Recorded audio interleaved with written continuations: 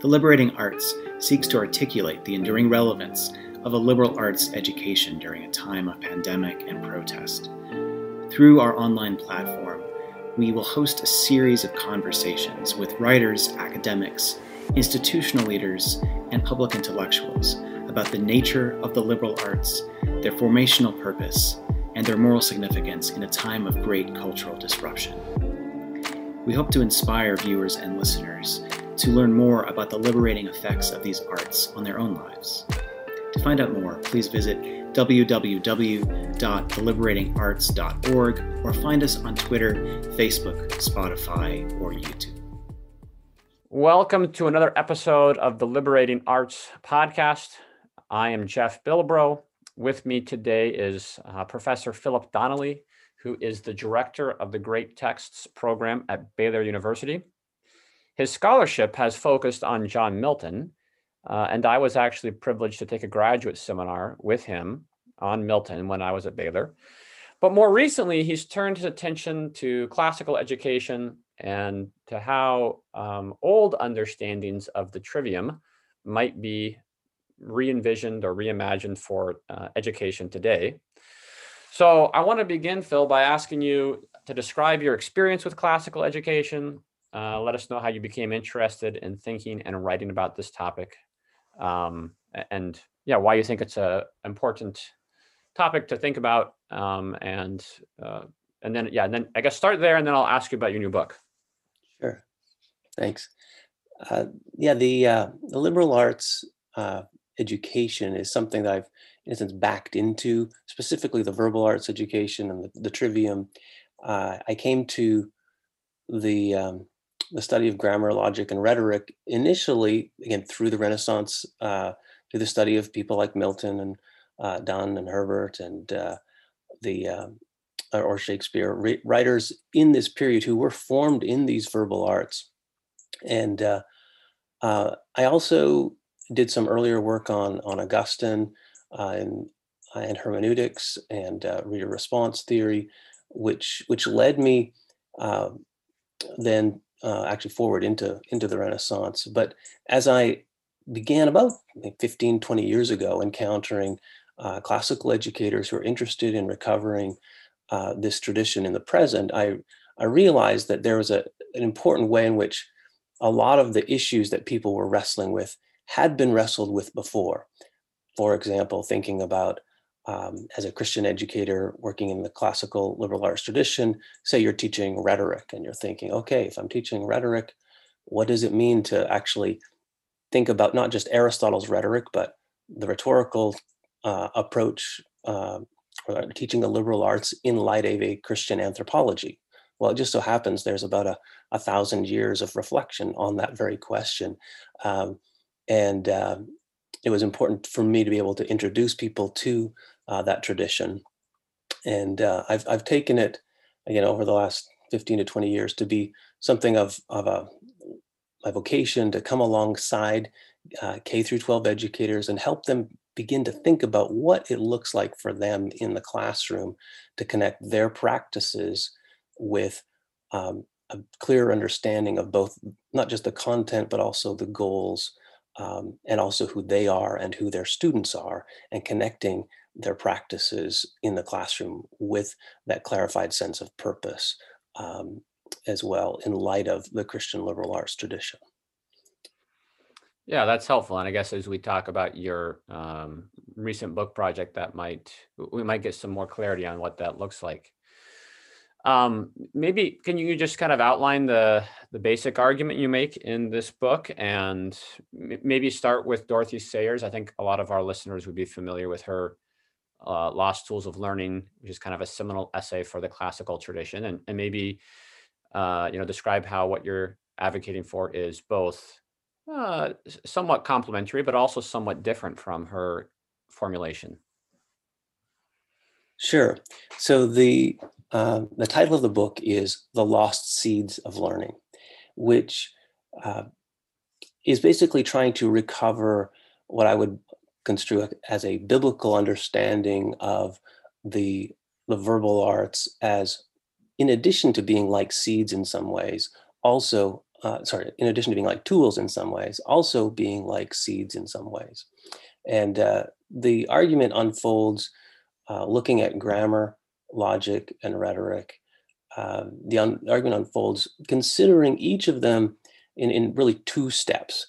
The first step is to understand how these arts can be like tools in some ways, but we have to recover a sense of art of tools as not just neutral tools, but actually the realization that tools have purposes built into them, and that there are and so we first have to kind of distinguish between what I call neutral tools and purposive tools. And actually it's a distinguishing between a concept of tool as neutral versus a concept of tool as actually having a purpose built into it.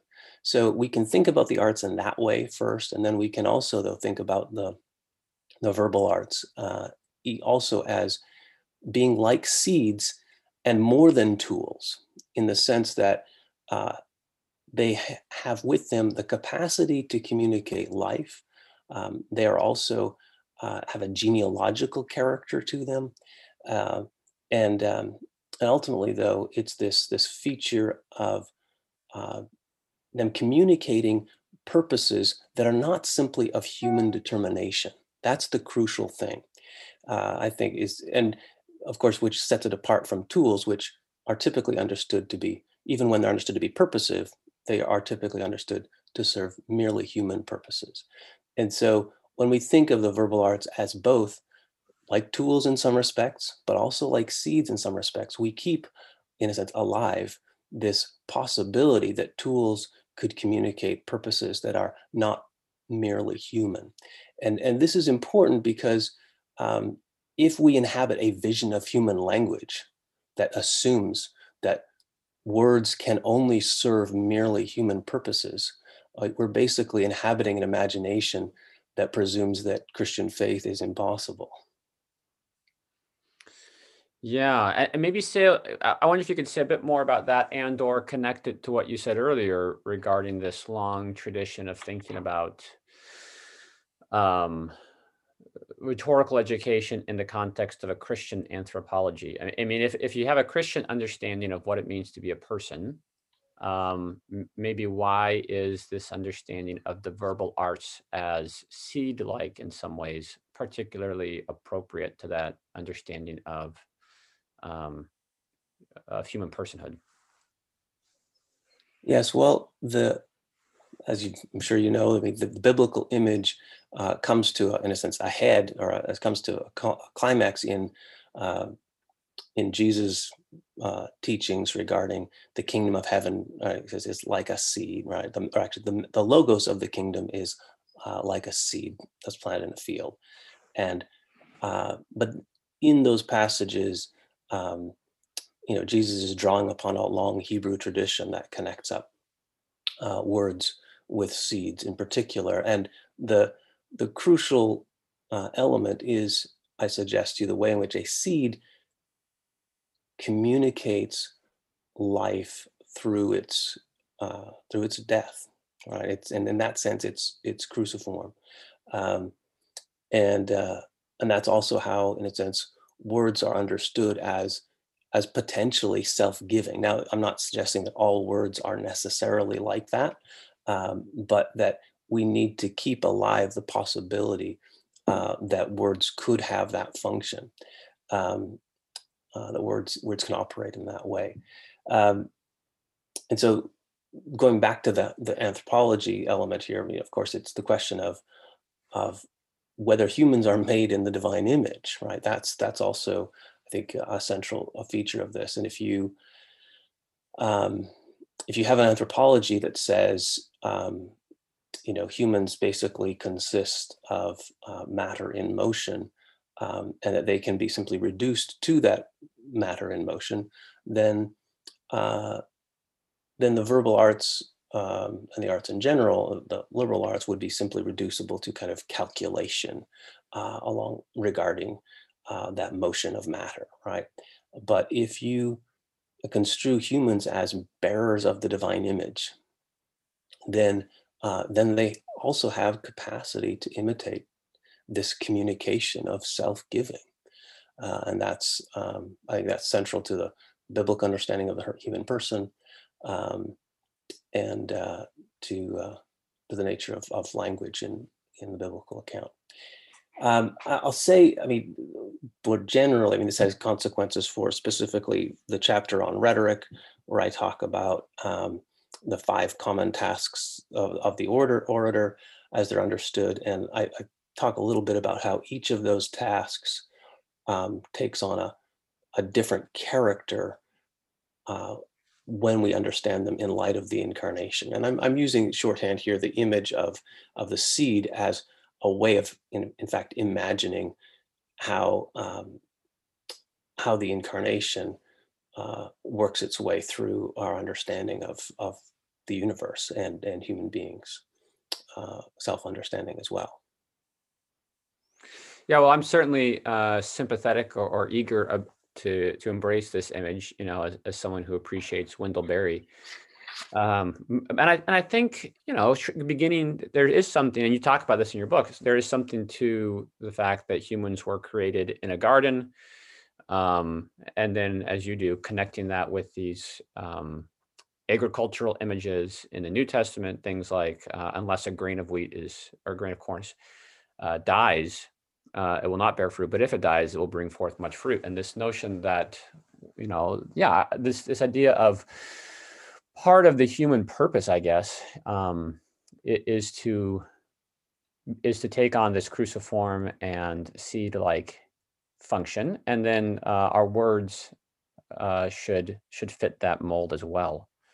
So, I think that's an exciting way to think about language and the task of communicating with people, and it's a way of maybe breaking out of utilitarian notions of language, like which go back obviously to the sophists or before. Mm-hmm. Yes. Where language is just a way of getting other people to do what you want them to do, or agree with you, or getting what you want. Yeah, and this does connect up to the idea of what an actual art is, in terms of what it is to be apprenticed in an art. I think that there's a way in which the sophist model, again, which is ancient, and you could say is sort of revived in the modern period in particular ways. The sophist model assumes that you can actually detach, persuasive technique from an understanding of the human good. And this is an argument, a very ancient sort of argument. But this is why, in fact, the people responding to the sophists, whether it be the Platonists or the Aristotelians, said, no, actually, there is a sense of, you have to assume some sense of what a human good actually is before you can kind of give an adequate account of even what the good of persuasion would be, right? Now, the way this plays out in terms of our contemporary practices, I think, which is interesting, is that there's a way in which student formation, education here in particular, happens by a variety of means. There's direct instruction, there's indirect instruction through narrative and drama. There's also questioning dialogue, and then there's apprenticeship. And the thing is that you can do direct and indirect instruction, by means of a video presentation, right? By means of a YouTube video. But I think a lot of people realize that, real education consists of more than watching a series of YouTube videos, right?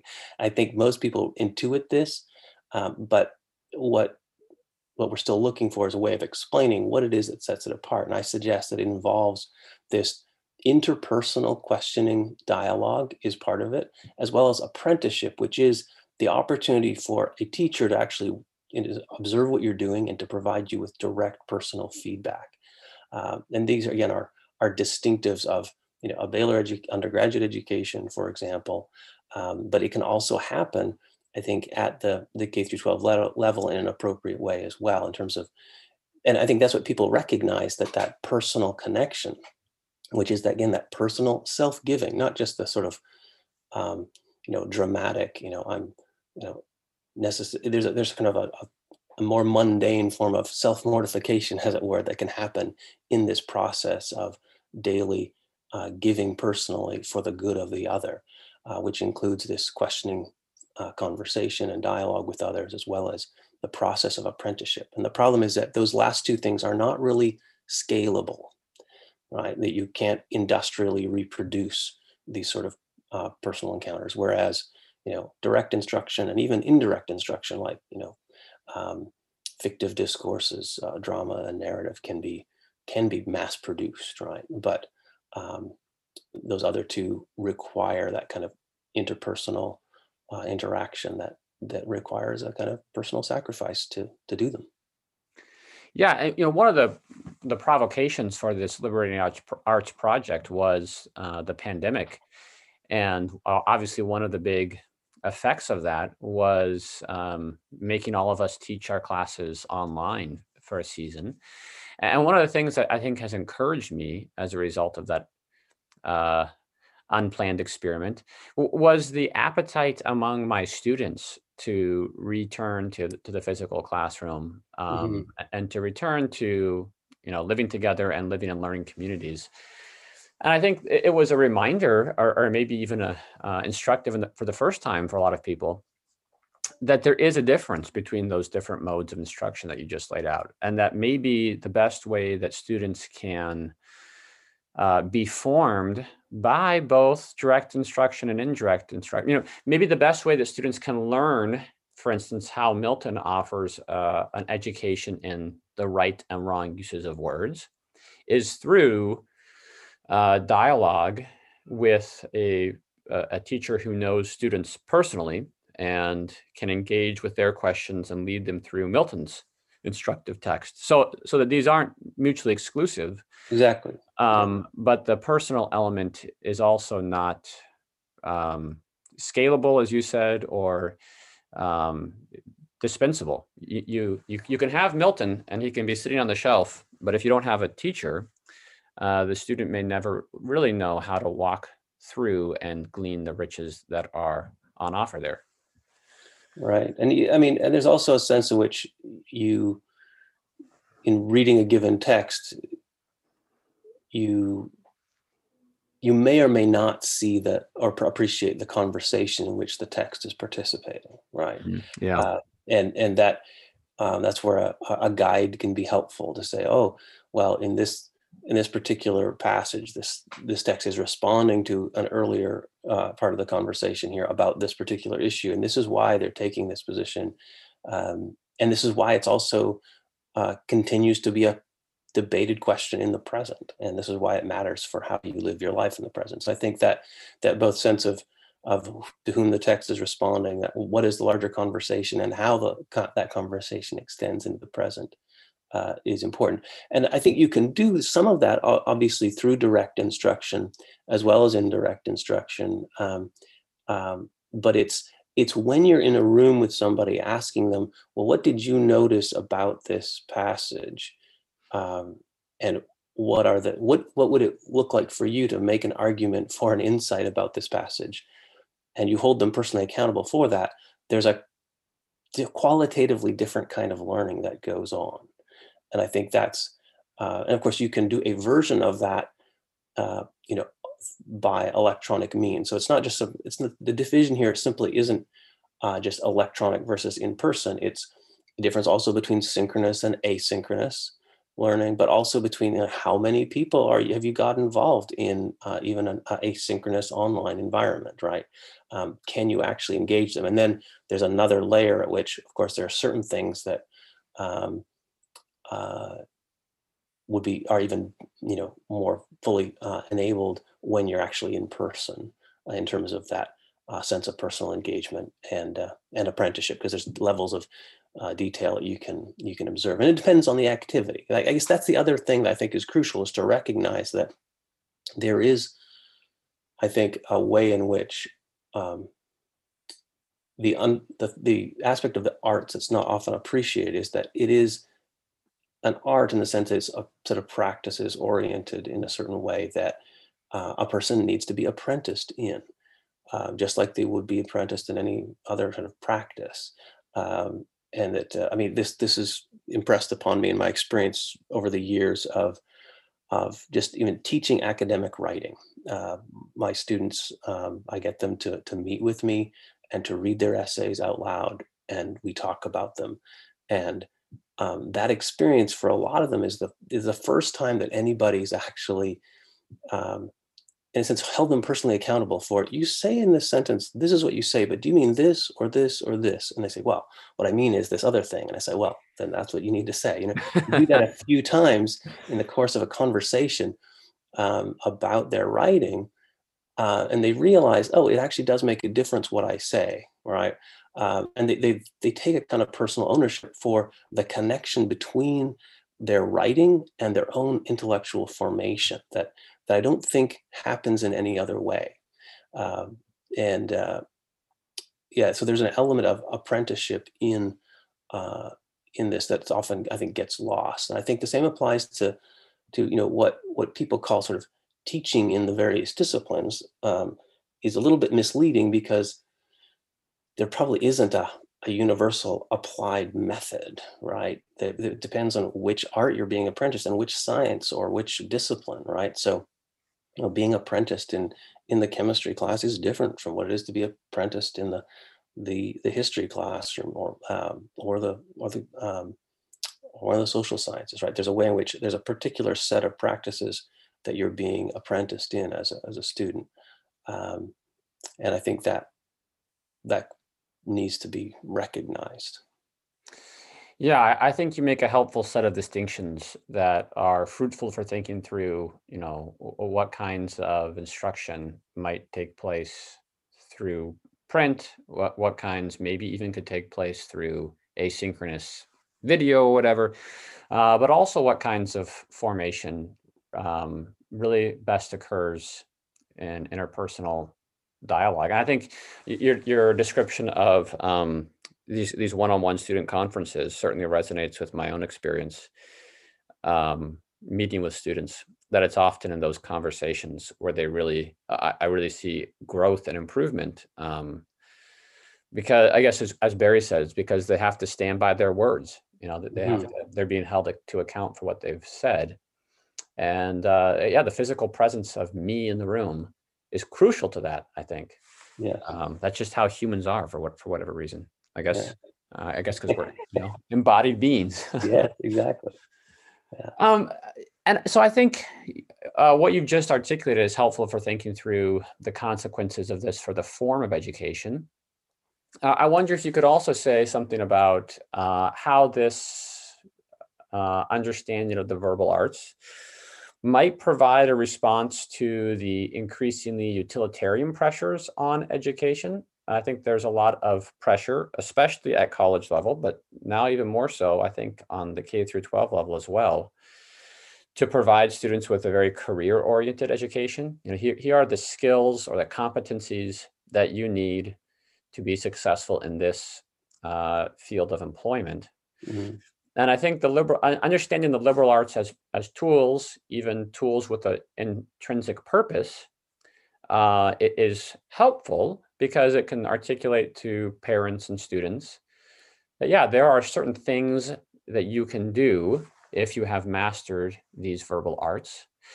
But understanding the verbal arts as seed-like maybe provides a different set of responses in that it's not narrowly utilitarian. I mean, maybe students and parents don't want to be told that there's a sort of cruciform nature to wielding words well. But I guess, could you reflect on how this understanding of the verbal arts might be a response to the utilitarian trends in education?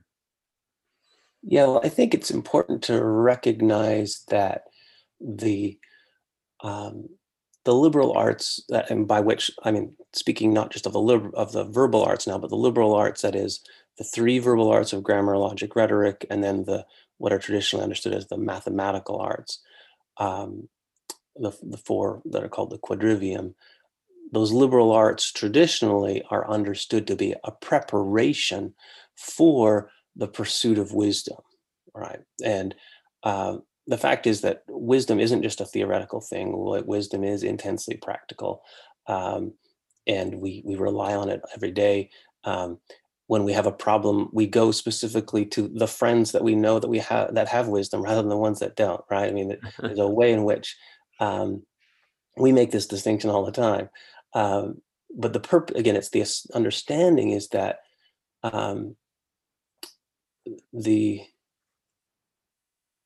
when you reduce the arts to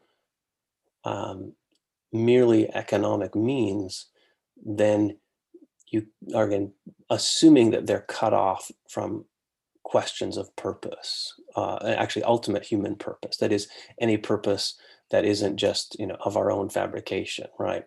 And I think that this is important. I mean, just to give you a sense of these things, I talk a little bit about this. There is something of a crisis in medicine regarding how physicians are able to cope with the strain that's put upon them, and there's articles have been published on the suicide rate among physicians, right? And here's a group that's the height of technical achievement and social status in our culture. And the issue is that at the end of the day, what matters isn't just how you make a living, but can you live with yourself, right? And this involves having a sense of purpose that will sustain you through the suffering that's going to come, that does come. And that is the thing that the liberal arts, when they're well conceived and understood, as a preparation for wisdom rather than merely a preparation for making money. I think that they can be helpful in that way. That's helpful. And I guess it also speaks to maybe why they're called, at least since there's many ways you can construe the liberal of liberal arts, but maybe one way that goes in line with what you're articulating is the sense that they free you to be a full person and to exercise your humanity well. And being economically productive is part of that, but by no means, I would hope, the sum of that. Right. So it takes wisdom of a certain sort to be able to collect and maintain the resources, to survive, whether it be chopping enough firewood to keep warm through the winter. But again, the question is, why do you want to do that? That's a question that's not going to be a simply means ends calculation. All right. There's a question about your ultimate purposes, and again, I would just be clear to clarify that the verbal and mathematical arts are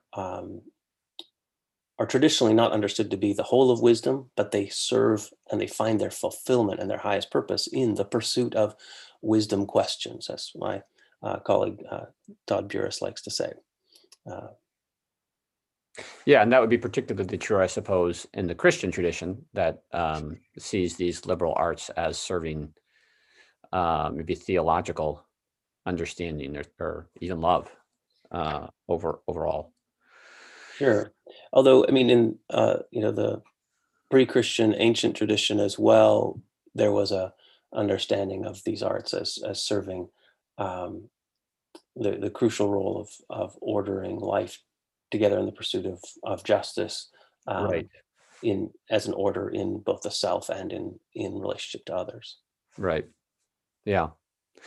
I guess maybe to come back, Phil, to this where we started, your shift from more academic research to thinking about how this relates to K-12. You're a college professor, and you're trying to form your college students in these arts and in these practices. And obviously there are parallels between what you do in the college classroom and what a teacher might do in a high school or middle school classroom. But there's also differences, right? And I think perhaps one of those differences is that parents, and the classical movement attests to this, I think, that parents are perhaps more willing to fund and have their children invest in an education for wisdom and for these kind of foundational arts when they're younger. And then by the time college comes around, they seem drawn more toward pragmatic employment training. So I don't know, you can push back against my framing if you want, but do you think that this is a wise approach? Or do you think that students should be willing to continue this kind of wisdom formation into their college career as well? I guess, how do you make that pitch to prospective college students that it's worth investing the money that a Baylor education, for instance, costs for this kind of wisdom formation? Well, I think there's a couple different issues there. One is the question of discernment. I mean, at one level, vocational discernment. I mean, what is it that you're called to do, and there's a way in which a certain kind of practical training at different stages is going to become important, more important at some stages than at others. But there's also a sense in which growth in wisdom is no less crucial, right? And I think and so the question becomes like, what is the time for which? And there's a danger. I mean, what you don't want is, a 10th grader or 11th grade student thinking, well, I've read Plato, now I know, I've got Plato now, I've got him figured out, right? And just sort of, now we can move on to something else, right? There's a way in which, if that's the effect of the education, it's probably backfiring, right? Insofar as it's cultivating a kind of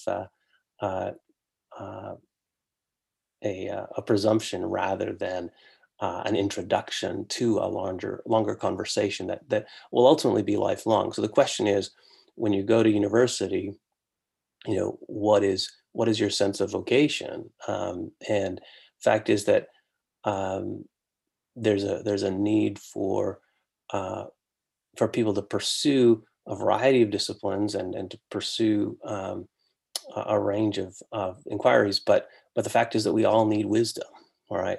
And so the question becomes,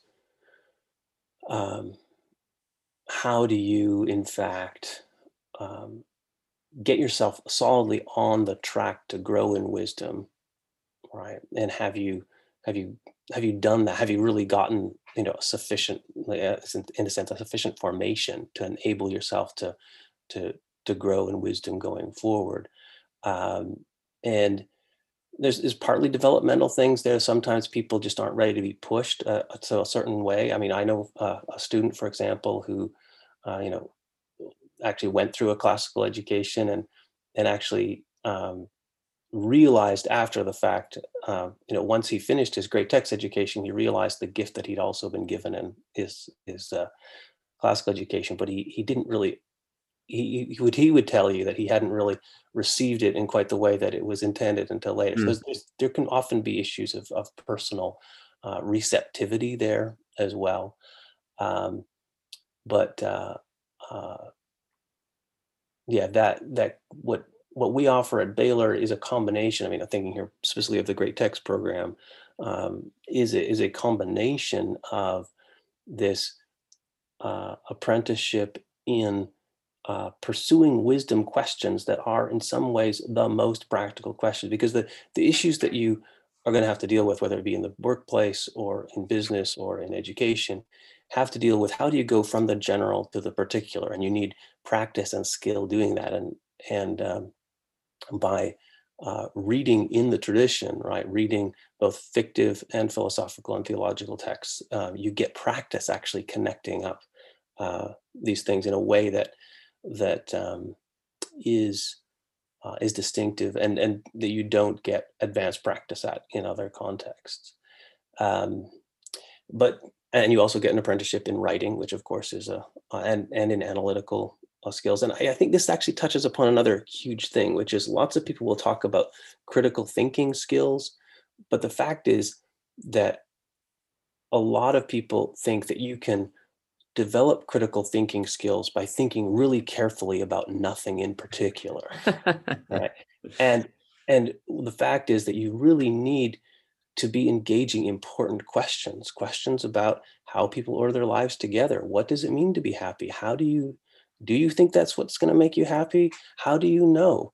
How would you deliberate, right? Those sort of questions, to be pushed on those questions that everybody, in a sense, presumes an answer to every day. And so it's not like you can just avoid them. Those sorts of questions, which are not typically part of any particular academic discipline because it crosses the boundary between literature and philosophy and theology. It's those questions that you get a distinctive opportunity to pursue in the context of a great text program. And that's why our, graduates go on to a variety of things, whether it be from screenwriting to education, to pre-law, to pre-medicine. So the students go into a wide variety of disciplines from great texts, but the question really isn't what's most useful, but in a sense, what's the best foundation for you to work from so that you can actually be wise going forward, right? I mean, that I think is the real issue. And the irony is that lots of things that present themselves as super practical are practical for about the next 8 weeks, right? Or the previous 8 weeks, right? And because of the changing character of our culture, it's the transferable skills that you really need to be able to grow and to move forward and adapt to in practical ways. So again, which is simply to emphasize, wisdom has an intensely practical character to it, and it's just a mistaken sort of category distinction in some ways to assume that, well, you can either pursue wisdom or do something practically oriented. Yeah, or that's great, Phil. Thank you. And I think just to extend that, or that you can do something kind of narrowly practical and also accrue the kind of rigorous training in wisdom that you might get with a more meaty or rigorous set of texts and concerns and questions to wrestle with. I mean, I think what you said earlier about critical thinking not being some kind of abstract skill that you can just learn in a vacuum is so important because I think it's true. And it's that, it's sometimes you hear people talk about critical thinking as this kind of thing you can do about anything, but it ends up being quite vacuous in practice, and students get bored doing sort of critical thinking exercises or something because it's so obviously rote and not substantive.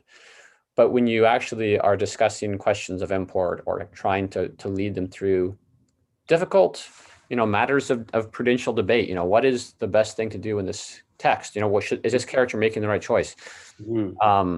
Then they start to actually exercise these skills because there's something of real import to wrestle with. Yeah.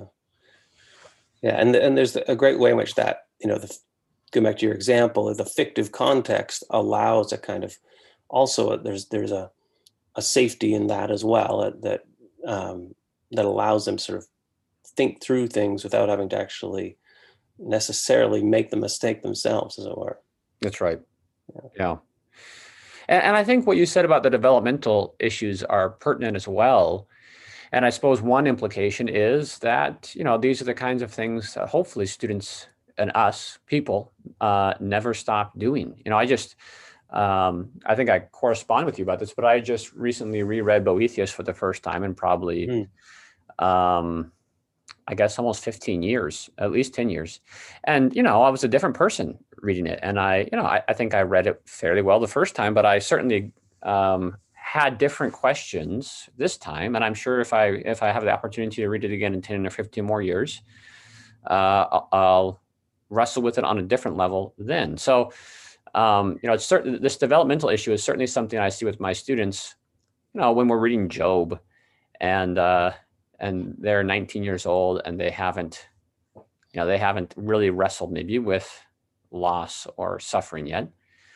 But I hope that wrestling with that through Job and his experience and his poetry maybe we'll give them the foundation for when they experience that, or their friend experiences that. And then, but I also hope that they'll return to Job at that time, at that juncture in their life when they need it again. So yeah, the pursuit of wisdom is never something that you can kind of check off the box and say, I have now attained this skill and can move on. Right. And I think that those are good examples of the way in which what you're doing in the classroom is, in some sense, introducing the students to these texts and to these writers in a way that does prepare them for the future, right? That allows them to, in a sense, get a small taste of the conversation in which these texts participate and how they're relevant to their lives, so that they're aware of, oh, there is this conversation that's been going on for a while. I'm not the first person to have to wrestle with these issues, or and that people, they're not sort of isolated, and they're not some waiting for some random moment in their 40s for wishing they'd read some book like that kind of helped them out in some way, right? But to be actually able to already be part of the conversation, and to be apprenticed in how to participate in that conversation, so that they can do so fruitfully with respect to their own lives.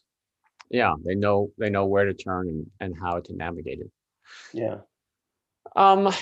Do you think, I guess this is still on this topic of this distinction between college and K through 12, do you think that there are particular gaps or sort of misguided approaches that you see in K-12 education that contributes to, say, a misunderstanding of the value of the liberal arts, that contributes to this perception that education, and particularly college education, is just career training?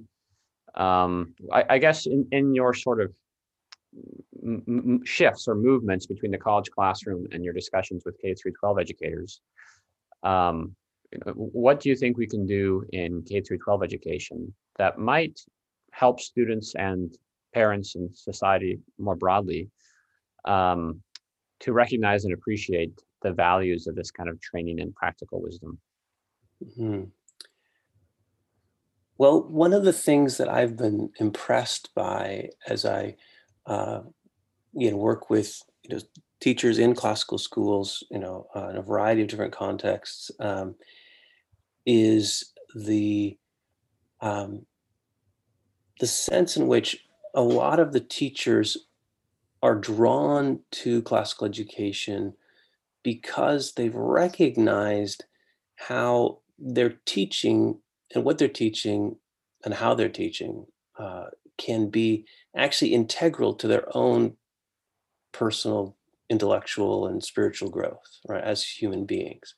And I think there's a way in which that helping them make that connection is transformative, so that it's not just them thinking, okay, we've got this sort of content of deliverables here, and I'm working on some sort of social manipulation method to get these people to comply and get these test results. But in fact, what they're doing, the vision of what they're doing, is in fact seeing how their own growth in wisdom is connected with what they're sharing with students, and how they're helping students themselves to grow in wisdom in a way that is, again, alive for them as teachers and as students. And I think that as I've watched teachers, that seems to me to make the biggest difference in both sort of student engagement and a teacher's sense of vocation and enjoying what they're doing as well. And I think I think that's one of the distinguishing features of classical education more broadly. And I think that is one of the things that could still be strengthened further, and in a way that would have a transformative effect across the board. Yeah, I think you're articulating how education as content delivery or skill acquisition, or the efficacy of one's educational practice as measured by student performance on standardized tests. All those approaches can be very deadening, I think, and take the joy and the excitement out of what should be a transformative engagement for both teachers and students. But for a lot of reasons, it's often not. And maybe the classical model and that setting for a variety of reasons might offer more opportunities for teachers and students to experience that kind of transformation that is possible when a group of people get together of different skill levels or wisdom levels, and together communally practice the arts of learning. Then it can be a remarkably exciting activity, and hopefully kind of prepare students to continue to search out opportunities for that kind of engagement. I guess one other question I might have is where you see sort of the activities of a classical classroom differing from those that might be typical of a more contemporary approach. Are there any sort of lessons or features that you would point to that would distinguish the approach to the verbal arts as seeds, or this kind of Christian anthropology, and how that would filter down into the way that the classroom dynamics might look practically different? Well, the main distinction would be the way in which you're allowed to talk about highest purposes, right? And what that looks like. If your highest purpose for human beings is to get a job, right? If that's sort of your highest good in terms of your instructional ends, then and if you're not allowed to talk about certain things like growth and virtue formation, then that does shape what you can explicitly kind of aim for pedagogically. Whereas if you're in a context where you're able to talk about the fact that humans are made in the divine image, and that because of that they have an intrinsic worth that is greater than whatever amount of money they might make, right? I mean that their worth is not a function of their economic status, or their capacity, or their worth is not a function of their even their abilities, but it's based on the fact that they're made in God's image, right? And that ability for interpersonal communion is the thing that distinguishes them, and that for teachers to be able to